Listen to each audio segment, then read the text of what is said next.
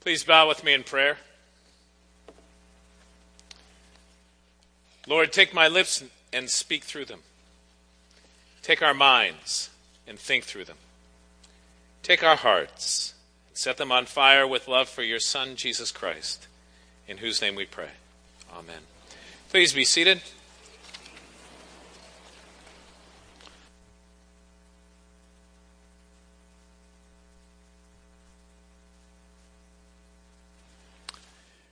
For those of you that may not have been here last week, we are continuing on a two-part sermon series.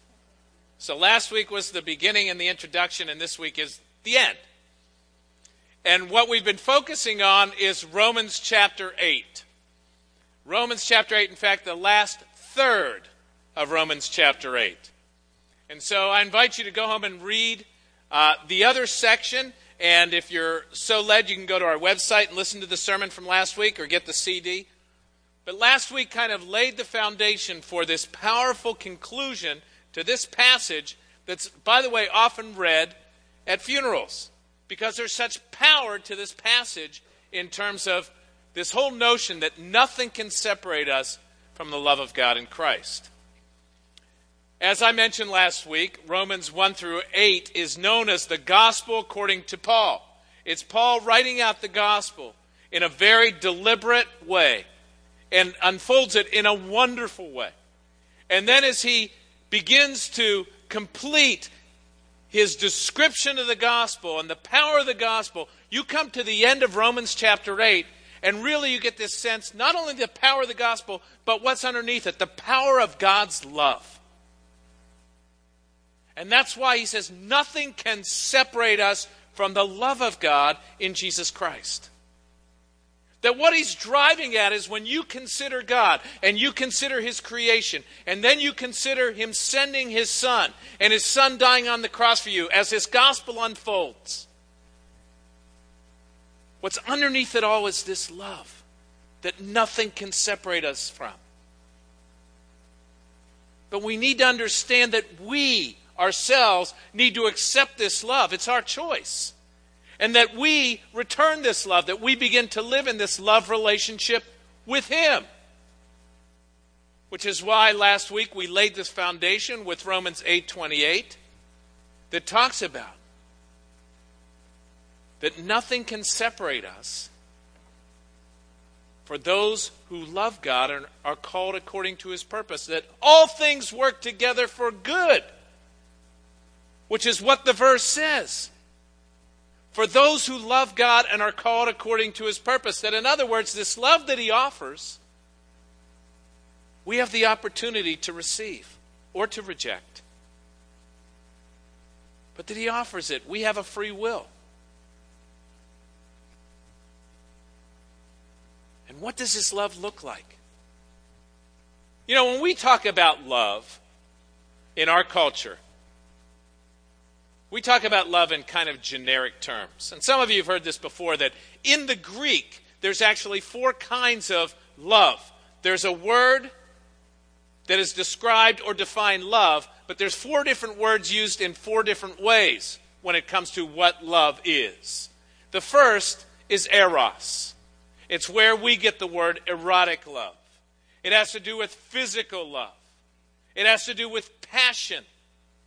And it's interesting because it actually goes beyond that. It really talks about anything in our environment, in the creation, that we enjoy physically, that brings us, if you will, entertainment or fun that God has blessed us with. It's the physical creation, the physical universe that we're blessed to enjoy. And it's interesting that when we talk about passion, this is usually the word that most people are thinking about when they hear the word passion, right? It's not the other kinds of love. It's this kind of love. What do we have a passion for that's kind of eros love? Well, of course, someone that we say we are in love with. Sometimes that's in lust, but it's talking about in love. Okay? Another one, you have a passion about your football team. Now, that's one kind of love. Sort of. You have a passion for a certain kind of food. or chocolate or coffee. And so we talk about things like that very passionately. But what about the other kinds of love? Because that is the most basic. And by the way, when we talk about all these 4 different kinds of love, you need to understand the whole notion and idea of these loves that we've been blessed with, they're all God's gift. Eros love is a gift from the Lord. The other kinds of love that we're about to talk about are a gift from the Lord. What do you do with it? See, we have the opportunity to use it so that we are blessed and we are a blessing to others, or we can corrupt it, we can abuse it, we can misuse it. The second kind of love is philia love. You know, it's like the term Philadelphia, city of brotherly love. Although, if you've ever gone there for a sporting event and you're not part of their teams, you don't feel the love necessarily.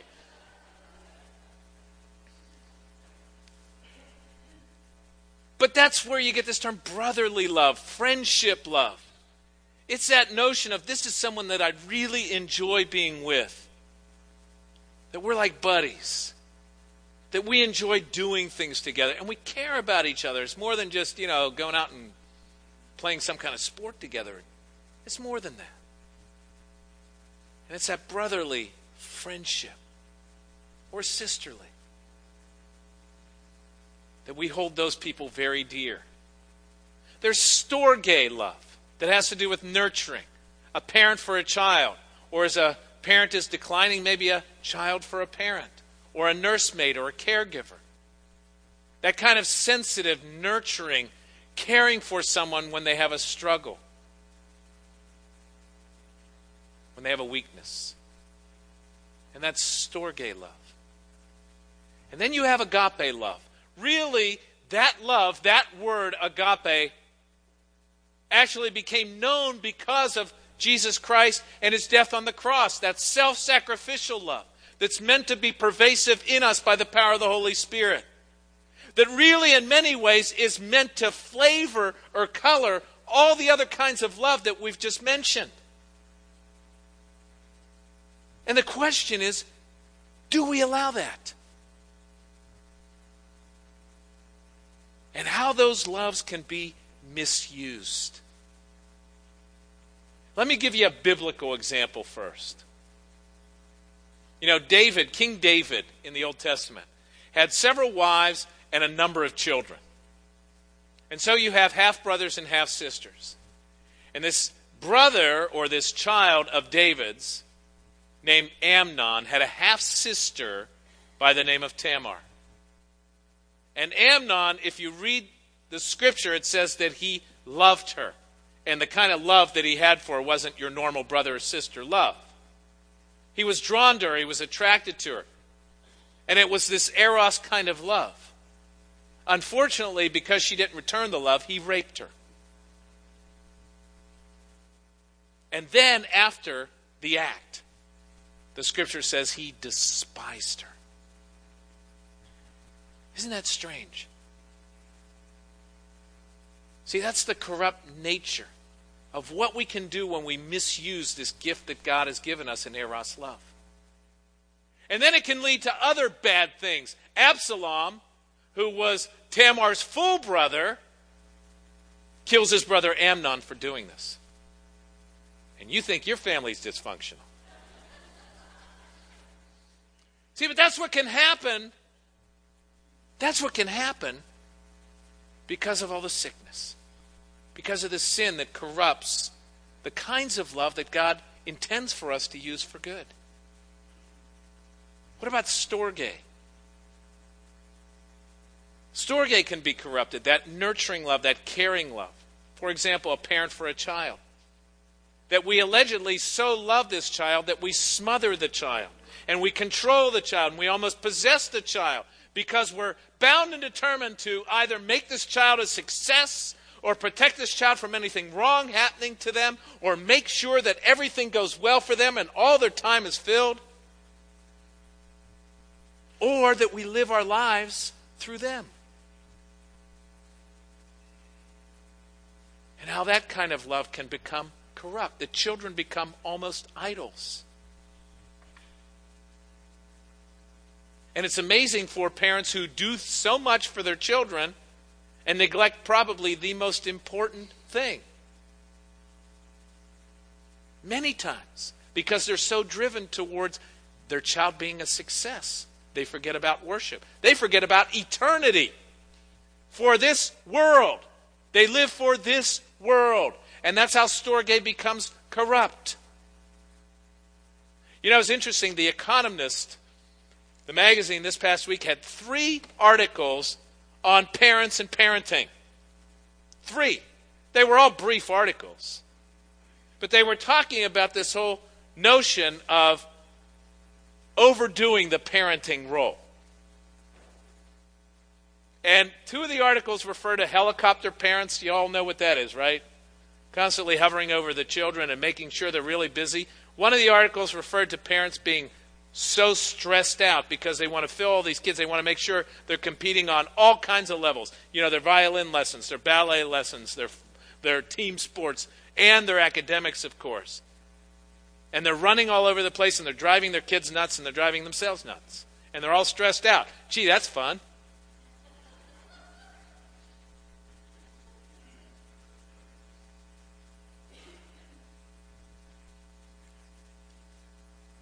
You know what?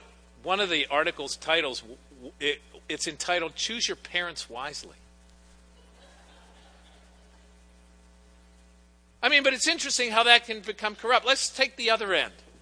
When someone is taking care of the elderly and gets so tired, so stressed out, so frustrated that they begin becoming so controlling or even abusive. You see it on that end too. How storge love, because of our own needs, because of our own selfishness, can become corrupt. And you can do this with almost every kind of love in a lot of different scenarios. But you can't do it with agape love. You can't do it with that self-sacrificial love that Jesus modeled for us as he walked the earth, as he went to the cross for us. And that's why Jesus Christ and his love is meant to color every aspect of our lives, the whole of our lives. Which is why we love the Lord our God with all of our heart, soul, mind, and strength, the whole of our being. And when we understand that that's the kind of love that we're talking about here, it's pervasive and it transforms us. It's not something that is simply intellectual. Yes, I believe God exists. As if that's going to transform your life. There's lots of people in our culture that believe God exists. There's lots of people in the world that believe God exists. It's a different kind of belief when you understand that what God is after is this love relationship. That we trust him. That we give our lives to him because he gave his life for us. That's what we're talking about. That's why all things work together for good for those who love the Lord and are called according to his purpose. That we seek to live for him in all ways. When it's simply an intellectual exercise, I mean, read James 2:19, for example. You believe that God is one, you do well. Even the demons believe and shudder. In other words, Satan knows who God is intellectually better than you do. He's dealt with him for thousands upon thousands of years. But he doesn't love him. He's not living in relationship to him. He's not seeking his purposes. He's seeking his own. And that's why this kind of relationship that we're talking about, and this kind of love that's meant to break into our lives, is not something that is temporary. Is not something that is strictly intellectual. It's that Jesus laid down his life for us so that we could give our lives to him and be transformed by the power of the Holy Spirit. So that anything we do when it comes to relationships and anything we do when it comes to morality comes out of this love for him and seeking his purpose. Now, with that in mind, Let's turn to the passage. We're just getting started, y'all. Okay, verse 35. Who can separate us from the love of Christ? Who, and actually some versions of the Bible say what? Because if you look at the list that Paul then lists, you will see a variety of descriptions as to the possibilities of that which could threaten this love relationship if we allow them. You read hardships, distress, famine, nakedness, peril, sword. You know, all the categories that he talks about, the rest of this particular chapter have to deal with three areas. One has to do with other people in the world around us. Other people around us. Persecution can cause us peril. They can threaten us with, if you will, the sword. But they can't take away God's love in Christ. And that's why he says, if you really understand, nothing can separate us. No person, not the temptations or what the world offers to you, if you're living for him in this love relationship and seeking his purposes. What about your own flesh? Because you have desires.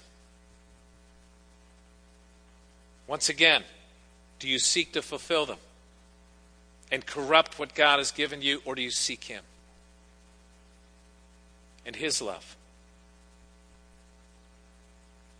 And Satan, make no mistake, Satan is still out there. This is a spiritual battleground.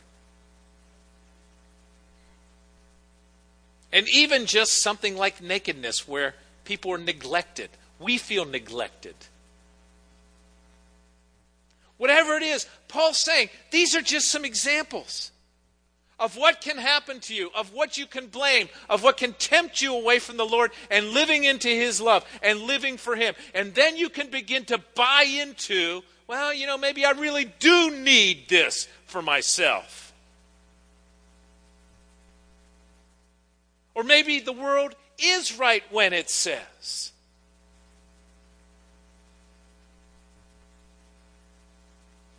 But none of these separate us. And Paul even throws this line in about being slaughtered all the day long, that we're killed all the day long. What Paul is saying is, much of what I just listed here, I've experienced. Many people in the early church experienced these things. And what he's saying in between the lines, if you catch it, is that doesn't mean God doesn't love you. Well, if God really cared about me, this wouldn't happen. No, we live in a fallen world. God's not punishing you. God loves you. And we live in a fallen world with people that sometimes do sinful or even outright evil things, where we ourselves have our own struggles. And Paul says, I've experienced a lot of this. And I know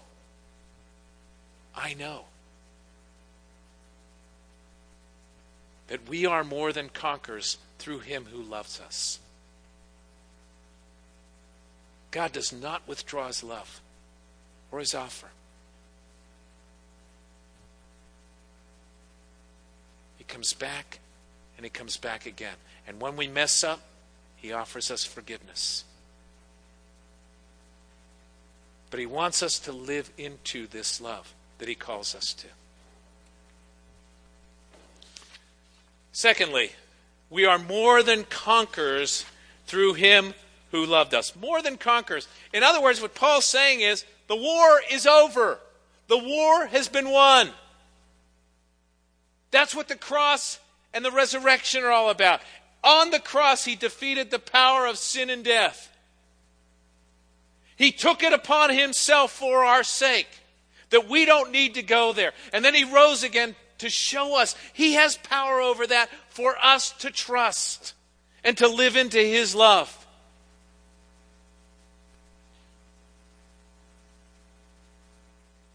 You know, we've heard the phrase, you can win the battle and lose the war. Ever heard that one? Well, let me tell you, the war is over. But the battles are still going on because the world and other people haven't gotten the word. Okay? You still face battles. You will battle temptation that will come because of your own selfishness. You will battle temptation that comes because of other people. You will want to hurt other people at times. You're going to want to succumb to Satan's wiles. You're going to see something in the world that draws you away from the Lord. All of those are battlegrounds. What happens with you, your marriage, your family, your children, your parents, it's all potential battlegrounds. But the war's been won. And we need to rest in that. And we need to get the word out to other people that it's over. That Jesus Christ won the victory. And that's why when Scripture says that we are more than conquerors, it's because the battle is over. You know, it's really interesting. Right at the beginning, God reveals in Genesis what His desire is for us. He gives us creation and He says, I want to bless you with this. And I want to walk with you in the garden. I want you to understand my provision. You don't need to have anything. But I'm giving you free will. And just to impress upon you, there's one thing that you can't do. Just to impress on you, you don't have to do it all. You have free will. What happens? They choose the one thing. Right? Just to show they had free will, but that's because they wanted to be like God. Right? What does God do at that moment? At that moment, as they are suffering the consequences for their sin, He says, I'm giving you a promise. Even at that moment, I'm giving you a promise. I'm sending someone for you. And Satan is going to nip at his heel, but this person will crush Satan's head. At the very beginning, the promise was there. The very beginning. And then He sent His Son Jesus as the anointed one, the Messiah, to win the war.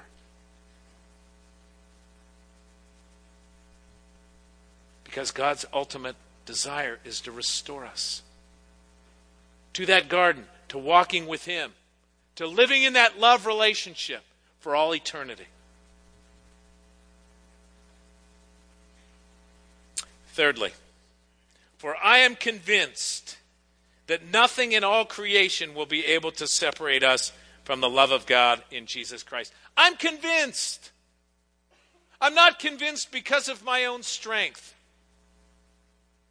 I'm convinced because I know He is able.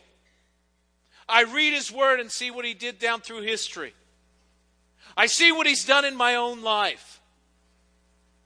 I see, for example, as we read this morning, that He can feed 5,000 with 5 loaves and 2 fish. He can take whatever meager offerings I have with my life and He can do tremendous things.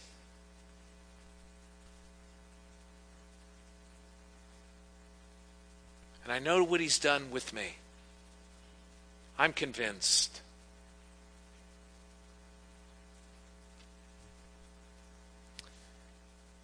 You know, what's the most powerful tool that we have at our disposal right now? Think about it. Computers? Electricity? Your car? I like my car.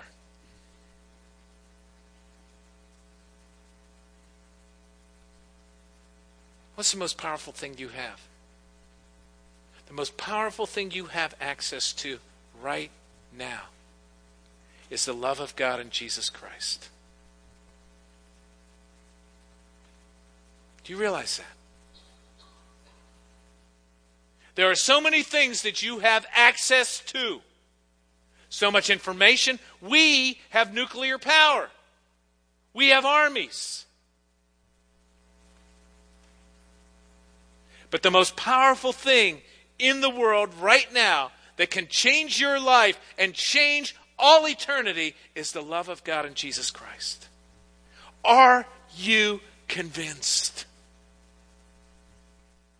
Do you know that you know? That you're not shaken by or drawn away by the temptations of the world or the flesh or the devil. You know what comes with the word convinced is convicted. Convicted. The first convicted you need to experience in order to come to this understanding is the depth of your own need, your own sin. That is being convicted. That repentance begins with conviction. Not dodging, not justifying, not rationalizing, saying, I know I have a need. I know I can't be my own Savior. I know I need a Lord because if I'd lived my life the way I want, when I want, how I'd want, it'd be a mess.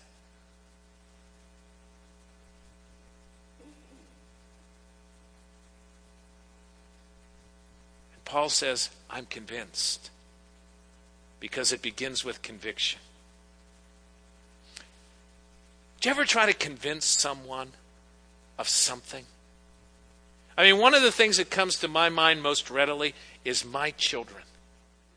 When they were younger, now they're all adults, so they're kind of on their own. But when they were younger, you could say to them, you're not going to do this.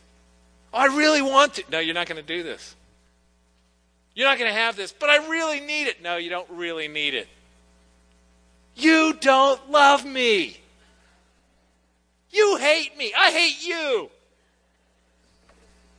It's the same thing we do to God. You don't love me because you don't do it my way. You're not really there.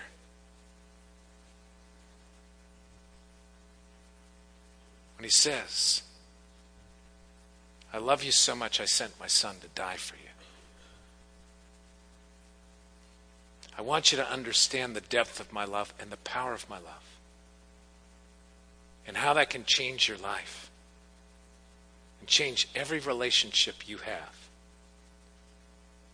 So that you can know that you know. For I am convinced. I'm convinced. Do you understand the depth of his love? That he's about your eternity. And he wants you to begin to live in it now. You know what's interesting is nothing can separate us from the love of God in Christ except our own choice.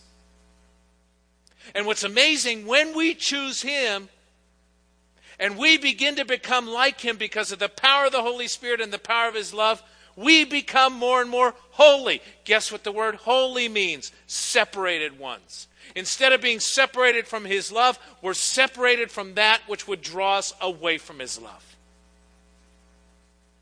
And as we become more and more holy like him, we understand his love more and more. That's what he wants you to know. He wants you to know the depth of his love in Jesus Christ. That Jesus died on a cross in your place for your sin so that you could know the power of his transforming love in your life.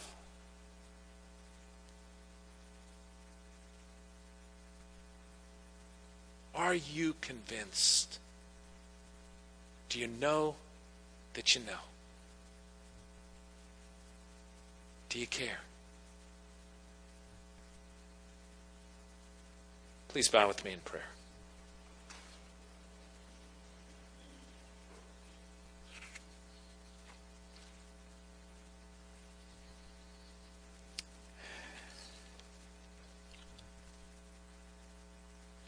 Lord God, how right at the very beginning of time,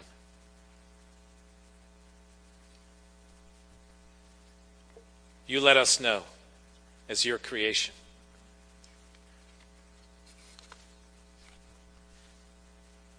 that you love us,